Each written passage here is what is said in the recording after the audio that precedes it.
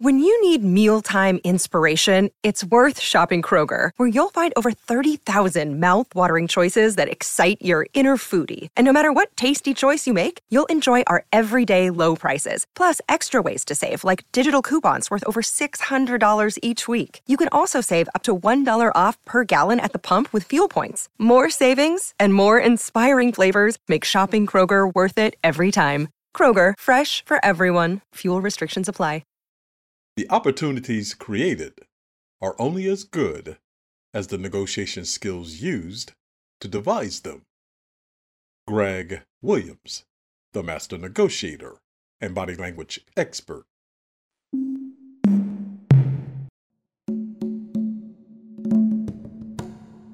Hello, and welcome to the podcast of Greg Williams, the master negotiator and body language expert. In this series of podcasts, you will discover how to negotiate better and read body language. 7 new good negotiation how-to tips to increase job market opportunities. People don't realize they're always negotiating. Currently, the job market is scorching in the U.S. It is an employee marketplace. That means there are many openings, giving a possible employee leverage to negotiate better opportunities as a potential new hire. But to use the power of negotiation to enhance opportunities, one must know how to advantage oneself in its use. So, as a recent graduate, career starter, or someone considering shifting positions from one employer to another, as you contemplate your opportunities, keep the following 7 thoughts in mind. Number 1, you will constantly be negotiating daily.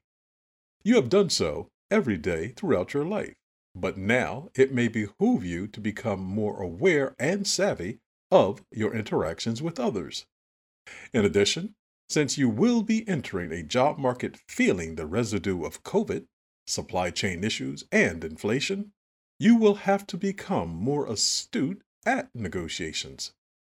It would be best if you did that to enhance your opportunities. Number 2, understand and know your value. Value is perceptive. That means what you consider your strong points may not be perceived by those you offer your services. To enhance your employment opportunity and advancement with an organization, know their perception of a valuable employee. Companies are desperately looking for employees. At this point, there are excess demands for employees in the job market. Accordingly, it would benefit you to provide your services to companies more closely aligned with your persona and skill set. And the more you qualify employers to whom you offer your services, the faster you will connect with the best organization for whom to work. So, since you are in the driver's seat, be firm about your needs to work for a company and maintain flexibility. You can negotiate better offers by selecting your possible prime employers.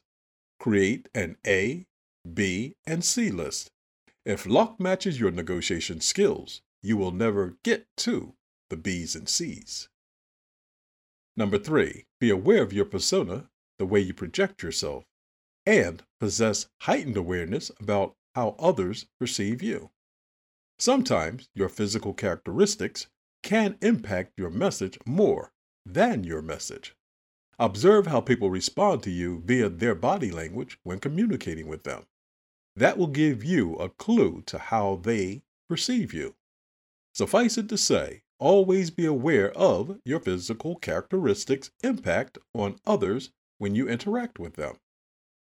Number 4, as you engage others, be mindful that today's encounters influence future occurrences.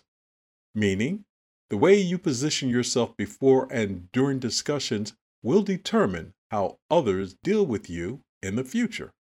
So, if you present yourself as easygoing or challenging to deal with, that will be how others will perceive you in future endeavors. Regardless, attempt to leave your interactions with others in a peaceful state. Number 5, Be aware of false premises. For example, would you like this or that? When someone makes an offer in the form of either or, they limit your possibilities. Always consider a proposal from several points of view. Some may be more beneficial to you.